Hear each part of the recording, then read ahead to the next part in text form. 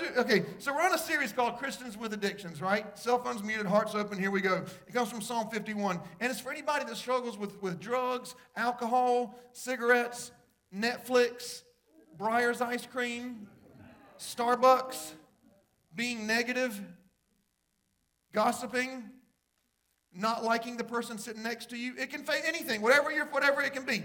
And every sermon starts with the letter R. And part one was recognize you need Jesus. Part two was take responsibility. And I wanted to show you this picture that I thought was real funny. It says, never blame someone else for the road you're on. That's your own asphalt. Hey, I just read what it said. That's all I did. Listen, I see a lot of asphalt around here. And Okay, so today in part 3, we're going to talk about this. Roots. Roots.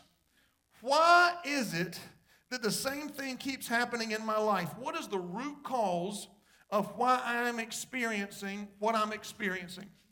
What is the root cause of why this keeps happening to me over and over again? Because we're so good at trying to deal with the fruit, but we never deal with the root on the inside. What's the root cause of having financial success?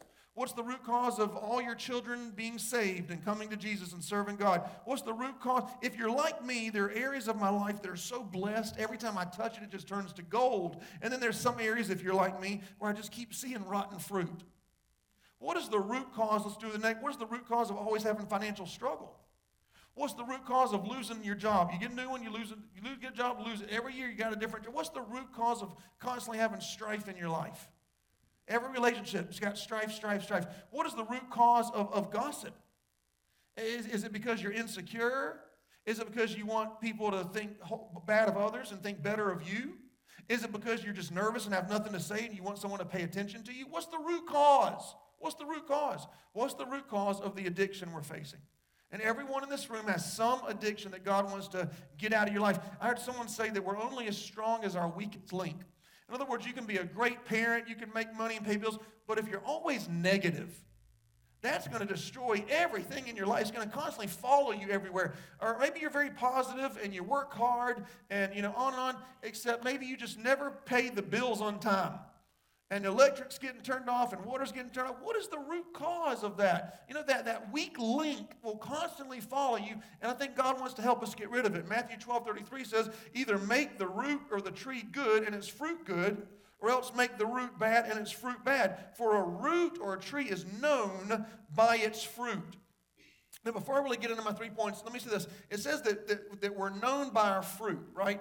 If I walk by a tree and there's oranges hanging off the tree, now, first service, somebody got it wrong. If there's oranges hanging off the tree, what type of tree is it?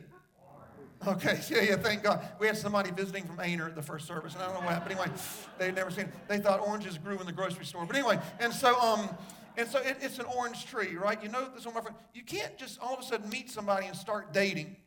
You need to be friends and find out what kind of fruit they produce in their life. You can't just give your heart to somebody and trust them overnight. You got to find out what kind of fruit's going on. And the way you know the fruit is you look at this. It takes seasons to produce fruit, not days. It takes seasons. And there are some weird people out there. Those are the fruit cakes, by the way. Those are fruit cakes. I met a fruit cake at church a few months ago. This lady came, and she came for the first time. And after church, she went and grabbed my hand. And I immediately knew that she was weird because she wouldn't let go of my hand. Now, listen, if I shake your hand, after we're done shaking, let go of my hand, okay? Don't keep holding on to it. And this lady was trying to tell me how good the service was, and she knew I wanted to get away. I think that's why she was holding on so tight. And her hand kept moving up my arm while she was talking to me. I know. And so finally she said, can I pray for you? And I said, no, thank you. Now, why would the pastor of the church not want somebody to pray for him? Because I don't know you, lady. You might be weird. I don't know if you're going to pray I don't know if you're going to pray to Jesus. I don't know who you're going to pray to. Just because you came to church one time, you think I know you, I'm going to let you lay hands on me and pray for me? No, I need to know your fruit. I know what's going on in your life. When you give someone your heart, or when you're in a relationship, are their kids serving God? Do they pay their bills on time? Have they had the same job for 5 years? Like, what's the fruit they're producing? right? Because we can fool people for a few days. We can fool people for a few weeks. And I'm not saying judge somebody by a few bad fruits here and there. I'm just saying look at what's produced year after year after year. How many people have they brought to Jesus? You know, do they have peace in their life? Like, you understand? Are you okay? Everybody's okay? Okay, so when it comes to this scripture, we tend to focus on the fruit of our lives, but it's the root that causes the fruit. And just so you know, the Bible says that we are supposed to judge. I don't know why people say Christians shouldn't judge. Actually, we're called to judge the fruit. We're fruit inspectors is what we are. Now, a judge does two things. A judge determines what's right and wrong, and then a judge also determines sentencing. We don't do the sentencing. We don't treat people bad, or we're not rude or anything like that. God determines sentencing, but we are to judge if this is right or if this is wrong based on the Word of God. Okay, we are called to do that. We are to say, listen, the way you're living, this is wrong or this is not right or whatever. And we don't treat them bad and we don't talk about them or nothing like that. But even with our children and our own lives, we're called to judge the fruit. Okay, so I have 3 points for you today on roots. They all start with the letter B. If you're ready, say, oh yeah. Point number 1 is bad. Bad roots, bad roots. Matthew 7:17 says, every good root bears good fruit, but a bad root or tree bears bad fruit. You're going to see a lot of scripture today with root and fruit and root and fruit. Okay, so be ready. A good root cannot bear bad fruit, nor can a bad root bear good fruit. I do not like green eggs and ham. I do not like, okay, anyway. So the reason that I have any good fruit in my life is because there's a good root in there. Every area of my life that has bad fruit is because I have allowed a bad root on the inside. I need to find out what that root is and find out how to uproot it and get the right thing on the inside so that the fruit changes. Are you with me? Okay, so what kind of root do we need? John 15:1-4-5. Jesus said this, I am the true vine or the root. My Father is the vine dresser, the owner of the vineyard. Abide in me and I in you. As the branch cannot bear fruit of itself unless it abides in the vine. Neither can you unless you abide in me. I am the root, you are the branches. If you abide in me, you will bear much fruit. For without me, you can do nothing. Now, we just read that Jesus is the root, okay? If you're curious what kind of fruit he wants you to produce, you can write on your handout, Galatians 5:22 is the fruit of the Spirit. Love, joy, peace, patience, kindness, goodness, faithfulness, humility, and self-control. I always try to leave off patience, but I never do it. I go too quick. I don't like that fruit. I need some more of that fruit. I need a lot more of that fruit. Okay, so in the Greek lexicon for your notes, the root in the scripture is Jesus, a fruit-producing vine as opposed to a jungle vine. A jungle vine is the kind of vine that grabs a hold of you and you never leave that place the rest of your life. You're stuck there. You're stuck in that one addiction or that one problem. That's the jungle vine. But the fruit-producing vine, of course, is Jesus. The word abide in this passage means to stay in one place for a long time. It has the connotation of remaining through the struggle. Now, I am not a wine connoisseur. I am more of an old-fashioned connoisseur. Old-fashioned is, it's not like I'm old. Old-fashioned is a type of chocolate milk. And so I'm a professional. But I don't know much about wine, but I did read this. The best wine is produced from grapes that remain through the struggle or the storms. In other words, some grapes, the wind comes, they just fall off. But the grapes that stay attached to the vine, even during the difficult times, those are the ones that make the best wine. Here's my question. Do you remain in the struggle? Do you stay connected to the vine even in the struggles of life? Do you tithe even when business is low? Do you keep your commitments even when it starts not being fun anymore? You know, we started a Christian school here, and it's going amazing, and we have already people signed up for next year. It's going great. But last year we started it, and we said we need volunteers for teachers' aides. And it's just one day a week. Just one day a week is it. And we had a lot of people sign up. And so, of course, we have legal contracts for our teachers as we need them. But my administrative pastor said, we need contracts for our volunteers. I said, no, we don't. No. These are Christians that are volunteering. Of course, they'll keep their commitment. These are people that are in church every Sunday. It's just one day a week. It's for the children. It's for the children. How could you say no to the children? And we had like 50 people sign up, and they were all excited. And within 1 month, I think 30 of them backed out. And we understand if you had surgery or you're sick or you moved to a different country, we'll give you grace for that. But did you quit just because you didn't like waking up early one day a week? Did you quit because it wasn't as fun as you thought it was? is you quit because it wasn't as exciting. Like, what? Why could you not remain to commit it? Now, here's the thing. The people that remain, they always produce fruit in life. Amen. The people in this room that produce the most fruit is the ones that stay committed even during the struggles and the tough times. The scripture goes on, the word bear in this passage means this, to carry. It does not mean to produce. The word bear in that passage does not mean to produce. It means to carry. In other words, the Holy Spirit, when Jesus is the root, right? You invite Jesus in your heart. When he's the root, he produces the fruit for you. He produces the love, joy, peace, patience, kindness. That's for you. But when you stay connected to Jesus all through the week and not just Sunday morning, he helps you to carry it to the other people you're around so that the world can taste and see that the Lord is good. Amen. Let me say it again so you get, okay, so the Holy Spirit, he helps you produce it. You can't produce it. It actually says, apart from me, you can do nothing, right? He helps you produce it. So you produce it. He produces it for you to enjoy love, peace, patience, kindness. But then he helps you all through the week when you stay connected to carry it to everybody else in your workplace, to Walmart, to the gas station, to the lady at Kohl's who's using the register for the first time in her life and keeps messing up the one thing you want to buy, and there's 20 people behind you sweating, and when you're about to cuss her out, she says, I enjoy watching you on YouTube every Sunday. It's that kind of thing that you want to stay connected for every week. I didn't say this in the first service, but I went to Build-A-Bear yesterday, and I built me a little bear, and this girl's looking at me the whole time she's staring at me. I thought, this is weird, and we're doing our bear, and I was so frustrated because the line was long, and I just wanted to, I wanted to say, listen, here's how y'all need to run this place. I saw one girl over here is not talking to nobody. You need to stand over here, and this, I need to tell them, it'd be more efficient if you'd give me 30 seconds of your time. I'll tell you how to make it better. And I was about to do that, and then finally she said, you look so familiar. I think I come to your church every now and then.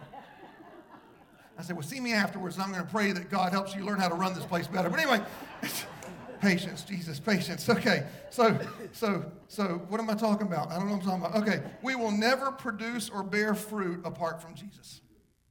It actually says no thing. It says, apart from me, you can do nothing, no thing. You can't breathe apart from Jesus. I don't know if you knew that or not. You can't breathe without him. But here's the Bible. The Bible actually says, I can do all things through Christ who strengthens me. Nothing apart, all things through. Okay, I'm about to read you a messianic scripture in the book of Isaiah. Isaiah has more prophecies about Jesus than any other book of the Bible, written hundreds of years before Jesus. I'm going to teach you as I go through it, and then I'm going to read for you the fruition of that scripture in the Gospels. Okay, and I want you to see if you can see any similarities of the two, okay? Isaiah 5, 1 through 7. My beloved had a vineyard on a fruitful hill. He dug it up and cleared it of stones and planted it with the finest vine, which is Jesus. In other words, he sent his son Jesus.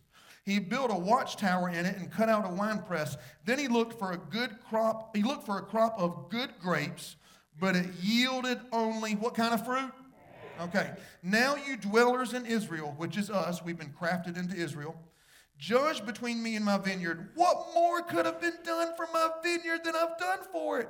When I looked for good grapes, why did it yield only bad? Now I'm going to tell you what I'm going to do to my vineyard. I'm going to take away its hedge, and it will be destroyed. And as a side note, a hedge, for your notes, it's the protection of the Word of God. And Satan can't get through the hedge. In fact, biblically, you can pray a hedge of protection over your children and over your finances and over your family and over your health and your home and so forth.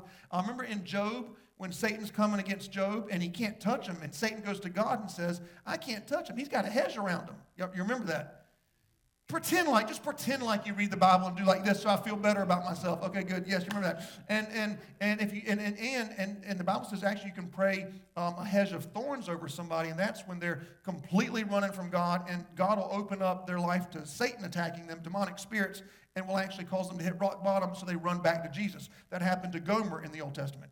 That's just some free stuff for y'all. I'm not going to charge you for that.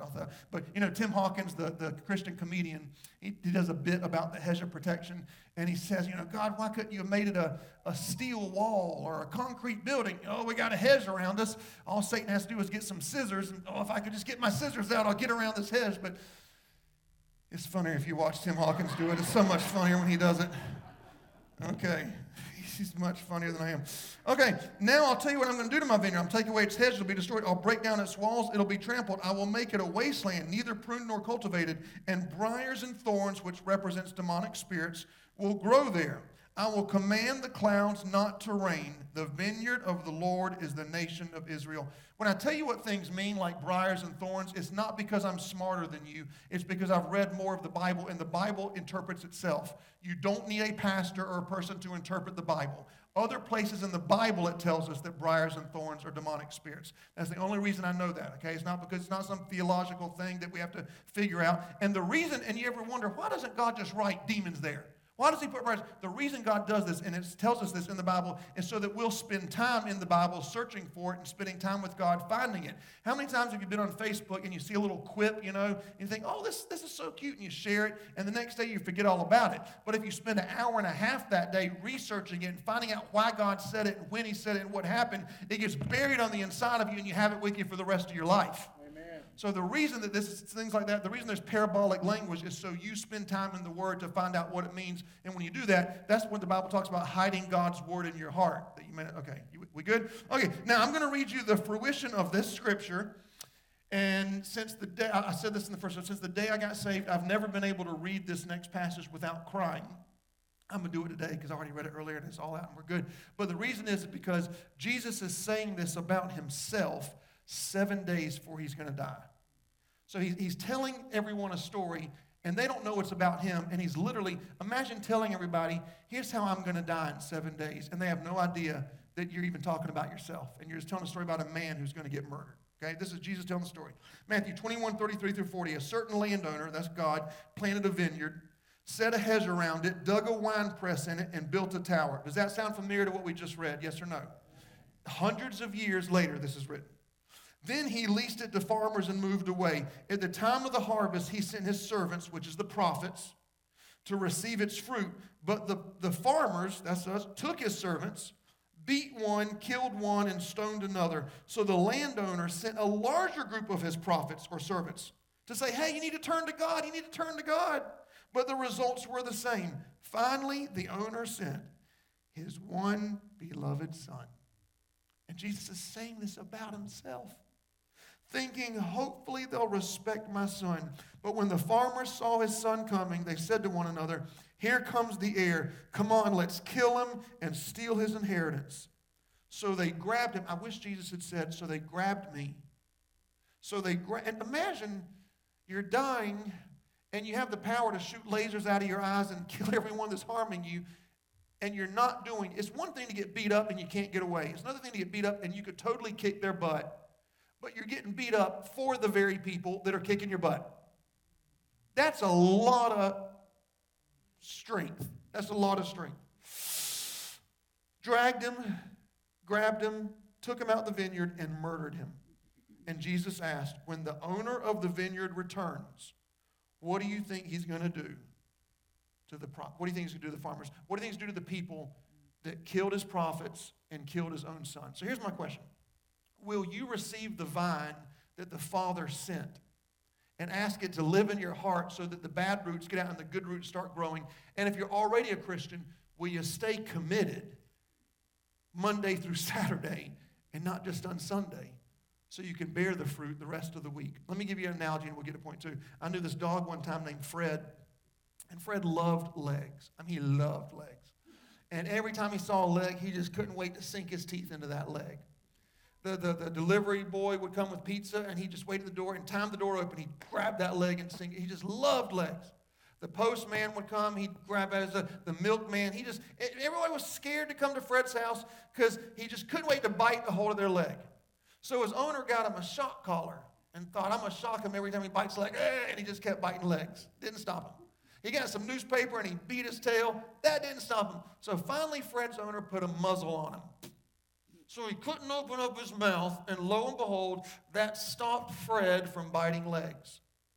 Only in the inside, now he wanted to bite legs twice as much. Because at least when he could get a hold of one every now and then, it got it out of his system. Now he couldn't even bite. It was destroying him from the inside out. That's what it's like when we try to produce fruit on our own. That's what it's like when we try to change on our own. That's what it's like when we try to be good on our own without inviting the one who produces all those things on the inside of us. Only God can change a heart. In other words, stop trying to be good and invite the root of goodness to live inside of you. right? That's one of the fruit of the Spirit. It's good. Stop trying to force peace and invite the root that produces peace to live on the inside of you. Okay, you good with point number one? Point number two, bitter roots. The reason we're going to do bitter roots is because biblically speaking, and when I say biblically, you should all like perk up and think what's going to come next. Biblically, bitter roots are listed as the cause for more sin and more problem than any other root listed in the Bible. Bitter roots are the root for pornography, anger, hatred, jealousy, racism, on and on it goes. Just a list. All through the Bible you can find this. Hebrews 12:15, let no one fail to receive the grace of God. Let no bitter root grow up and defile many.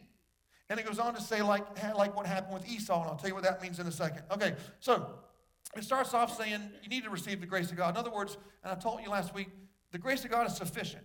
God, I love you. Whatever you have for me is what I'll take. I trust you. I love you. Here's what Satan does. Satan says, you know what? God's holding out on you. If God loved you, he would have healed that person you prayed for. If God loved you, he wouldn't have let you been born this way. If God loved you, he would have stopped this accident from happening. And Satan tries to get us, his goal is for us to become bitter toward God. That's Satan's goal. He wants you to forget the grace of God. I want this to make me happy. Forget what God's provided. I want this over here. In fact, the original sin, when Lucifer was in heaven, the original sin was Lucifer thinking this, why won't God share some of that glory with me? How come he has to get all the glory? God, you're holding out. You should give me a little bit of that glory. And Isaiah 14 says when Satan had that thought, he was cast down to earth like lightning. He was thrown out of heaven. And what does Satan do? He goes straight to Eve, right? And he goes to Eve and says, you know what? God's holding out on you. That fruit that he won't give you, that'll make you happy. It's so funny. He showed her a fruit. Here's some fruit that the root did not provide. Here's some fruit that if you get this fruit, everything will be better in life. She should have said, God, everything God's given me is enough. But she got deceived in the thing, and God was holding out on her. And it was actually a bitter root. God, why are you letting this happen? If you love me, you wouldn't let my loved one get cancer. Why would you, I was a child, why would you let me get abused? Why couldn't you stop the abuse? What did I do to deserve that? God, if you loved me, why did this person walk out on me? You knew it was going to happen. Why did you even stop me from having them in my life? God, it's all your fault. Now, theologically, I've already taught you before, we live in a fallen world. People have a free will, and Satan's attacking you, and we trust God, and he can turn bad things into good things. But I'm not even getting into the theology of it. I'm just saying some of us have a bitter root toward God. Ruth 1:20, Naomi lost her husband and 2 sons, and she said this, don't call me Naomi, which means joy in their language. Call me Mara, which means bitter, and here's why. It's all God's fault. The Lord did this to me. The Lord caused me this grief and this bitterness. She's saying, God, it's all your fault why this happened. Why didn't you stop it? Why didn't you fix it? And I think there's a lot of Christians in this room. Yes, we love Jesus. Yes, we serve God. But deep, deep, deep on the inside, there's that little teeny bitter root that says, but God, why did you let? Why didn't you stop? I love you. I say I trust you, but you could have let. Why didn't you do this right here? And I want you to see that'll destroy your whole life, your whole relationship with God. One time the Israelites, they were in the desert looking for water. They finally found water in Exodus 15:23. It says when they finally found it, it was so bitter they couldn't even drink it, and they named it Mara, like the lady before we just read about. Has there ever come a time in your life where you're praying, you're believing, and you think it's all going to work out. And your dream has come true, and just like that, everything's ruined. You thought you were going to be able to retire, and then somebody messed you up in a business deal. You thought you were going to be healed, and the doctor said, oh, we found something else. And then all of a sudden, everything's bitter. Here's the good news. Verse 25, it says, the Lord showed Moses, I love this, he showed him a root. He showed him a root, and Moses threw it into the water, and when he did, the water became sweet. God does not prevent the bitterness, but if you'll trust him and you'll abide in the vine and you'll stay committed, at some point, I promise you, he'll add one ingredient that'll make your whole life sweet once again. Amen. Just like that, he can turn it all around. I told you it says Hebrews 12:15, let no bitter root grow up, defile me like Esau. So who was Esau? So last week, remember I told you about Jacob, the trickster, schemer, swindler. He lied, he cheated, he stole, and then God blessed him. Remember I told you that? Well, the person Jacob lied, cheated, and stole was his brother Esau. And it implies here that Esau had a bitter root. Of course he did. He's trying to do the right thing. His brother's doing the wrong thing, and his brother's being blessed by God. Have you ever thought, God, I go to church every Sunday. My neighbor, they're atheists, and they're driving a Mercedes. I'm driving a Pinto. I hope there's not a Pinto out in the parking lot. I'll feel really stupid right now. I'm trying to pick a car there. Or God, how come, you healed this person? They don't even serve you. You didn't heal my friend. And Esau's thinking, God, you're blessing this guy that did me wrong. Many years ago, I had a friend. I literally spent 10 years. I added it up earlier today. I spent 10 years helping this guy. 10 years. I helped him through everything, divorce and addiction, and no one liked him, and I was the only one that would spend time with him, and I gave him money, and I took time away from my family to help him and meet him and pray for him and all this. And then when I needed a friend more than anything, he completely stabbed me in the back. Knife in the back, right down my spine kind of thing. Horrible, horrible, horrible. And I'll tell you, I never, ever have felt such anger and hatred and the desire to do something I'm not going to say because we're filming right now. But it was bad.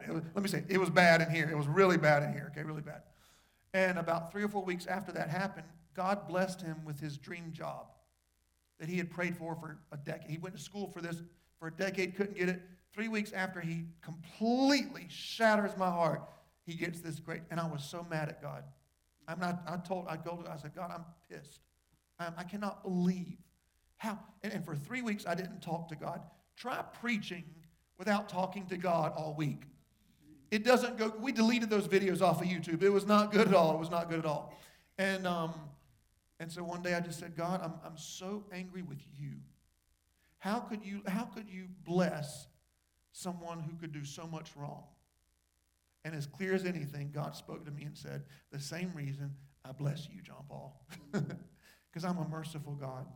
And I want to draw people toward me. And the reason I bless you is the same reason I bless him, is because I love my children. That's why. Deuteronomy 29:18 says this, make sure there's no one whose heart, why would our heart ever turn away from the Lord, right? It's referring to people whose heart is for Jesus, and it says, why would you turn away from him? Here's why. Because there's a root of wormwood that produces bitter poison. Wormwood is a type of root or tree or plant that if it touches anything, everything it touches turns bitter. You could have an entire huge, fresh water to drink, and there's a little bit of wormwood, the whole thing's bitter. Most theologians believe when the Israelites came to the desert, like I read the scripture earlier, the reason the water was bitter in the beginning is because there was a root of wormwood in it. There's a famous book by C.S. Lewis called The Screwtape Letters. And how many of you have read The Screwtape Letters? Okay, I'm going to let everyone lie just for a second, okay? How many of you have read The Screwtape Letters? I can't believe y'all lied in church. What's wrong with y'all? Lord, forgive them. They don't know what they do. It's a famous Christian book you should read. It's an apologetic. An apologetic is a book where a truth is taken from the word and it's written in fictional form. So a truth with fictional form. It's C.S. Lewis's apologetic Screwtape Letters. Screwtape was a demon, a really good, I can't figure if I can describe him as a really good demon or a really bad demon. He was really good at being bad. He was a demon that was in charge, and he was an uncle. His nephew demon was Wormwood. And so Screwtape writes his nephew demon. He's training his nephew demon how to be a bad demon, how to be a horrible demon, okay? He's training him how to be a horrible demon. And so he writes him 31 letters, I think it is, and I'm going to modernize it just because the book was written many, many years ago. But he says, dear nephew Wormwood, here's your job this week. Go to church somewhere. And when you see someone take somebody else's seat by accident, make sure you fill that person whose seat was taken, fill their mind up with this event all through the service and every day this week. So by the time they come to church next Sunday, they have a little bit of bitterness on the inside, and then a few more weeks, they'll leave church. Wormwood says, thank you, Uncle Screwtape, I'll go to work and do it. And he does it. Screwtape writes his nephew, demon, Wormwood. He says, Wormwood, that Christian who prayed for their loved one to be healed of cancer and wasn't healed, every time they hear the word cancer, remind them God could have healed.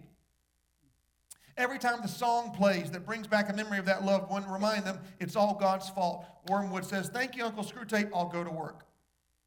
His job is to plant just a little teeny seed of bitterness, and then sooner or later the whole thing becomes defiled, and many are defiled by it. Romans 8:10 says this, the third angel blew his trumpet, and a star like a torch. Now, a falling star is a fallen angel that turned into a demon. Again, I'm not telling you that because I'm smart. It's because the Bible tells us that in other places. Fell from heaven on the third of the water. A third of the angels fell. Remember, the water turned bitter, and many. I just want you to see that wormwood affects many. Bitterness in your heart, that root affects many areas of your life. Many people died. That star was named wormwood. In the 20th century, doctors started trying to use wormwood in medicine, but it actually had way worse side effects than you could imagine. And I'll read something directly out of a medical journal. It says, wormwood is considered dangerous to health because it causes convulsions, hallucinations, mental deterioration, and psychosis. Now, let me read it in a spiritual way for you, okay? A bitter root on the inside of your heart is dangerous to your health. It causes your body to do things it shouldn't do. It causes you to see things you shouldn't see, and it causes you to think thoughts you shouldn't think. Jeremiah 9:15 says this, that we will stubbornly follow whatever we want to do rather than what God wants. And here's why. Because we're feeding on wormwood, and we drink bitter water of gall. Or gall. Now, if you've been at church for a long time, you've heard the word gall from another passage of Scripture. Okay, I'm going to get to that. Messianic prophecy about Jesus. Psalm 69:21. They also gave me, this is Jesus, gall, bitterness for my food, and vinegar to drink. Now, the Bible says he was tempted with everything. He was faced every temptation. Did Jesus face every temptation, yes or no? Yes. Does Jesus know what it feels like to battle the things that you battle, yes or no? Yes. Okay. Most theologians believe this was the very last temptation that Jesus faced before he gave up his spirit and died on the cross. Matthew 27:34, they offered him sour wine mixed with gall, but after tasting it, he refused to drink. We're all going to taste bitterness in our life, but we all have a choice of whether or not we're going to consume it and let it get on the inside. When Jesus was faced with this temptation, and again, he could have shot lasers. I don't know why. I really want to see him shoot lasers out of his eyes so bad one day. So bad. And I have some people anyway. And so, but here's what Jesus said. Luke 23, I don't have any bitterness in me. Luke 23:34, Jesus said, Father, forgive them. They don't even know what they do. They never asked for forgiveness. And he forgave them anyway. Some of y'all are waiting for that person to ask. They may never ask. Don't let it destroy your life. Okay, last point and we're done. Point 3 is this, better roots. It's a quick point too, quick point. Better roots. Psalm 1:3, he finds joy in God's word and he habitually meditates on it day and night. He shall be like a tree planted by the water. Now I want you to see this. Oh man, first service I couldn't get the word right. I had 3 English teachers in the service too. The synonymity. I want you to see the synonymity between God's word and being a tree that's planted by water.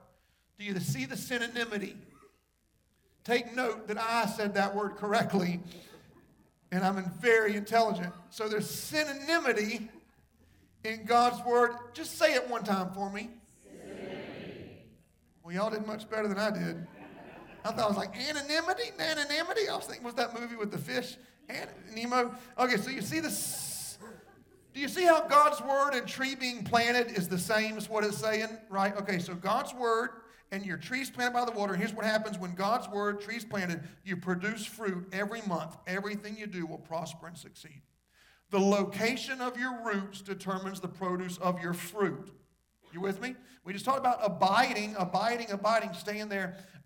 If you take a lemon tree and you plant it in Alaska, it's not going to produce lemons, even though it's been called to. Do you understand? If you take a tree and you don't plant it where it's supposed to be, it's not going to produce what it's supposed to produce.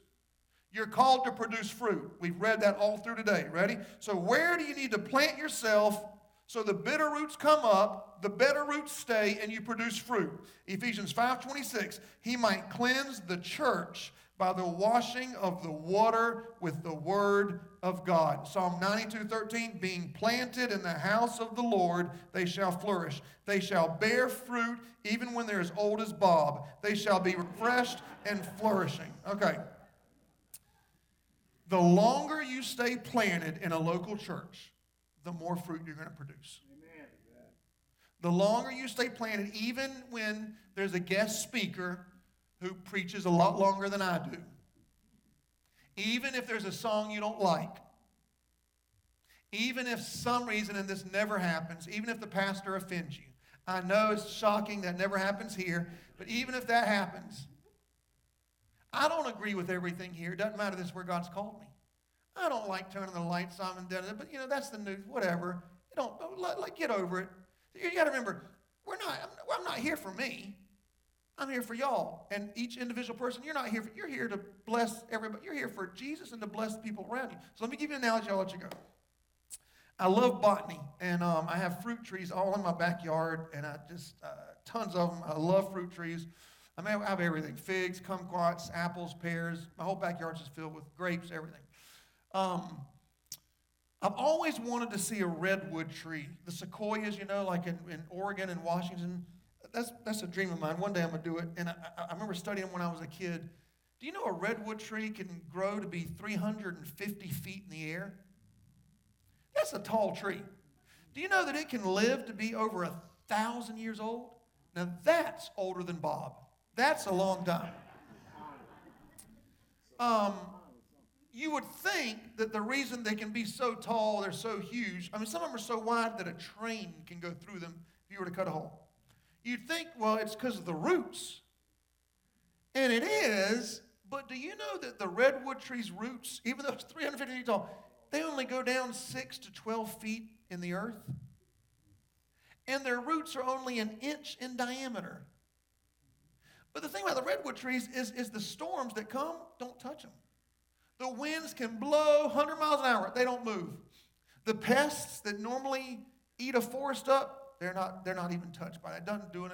So how in the world can a 350-foot tree, 1,000 years old, pests don't bother it, storms don't bother it, winds don't bother it, their roots only go 6 to 12 feet deep, they're only an inch in diameter. How can that happen? How can it stay standing? Here's how. Even though the inch in diameter is the size of the root, even though it's only 6 to 12 feet deep, they spread out hundreds of feet to the left and right underground.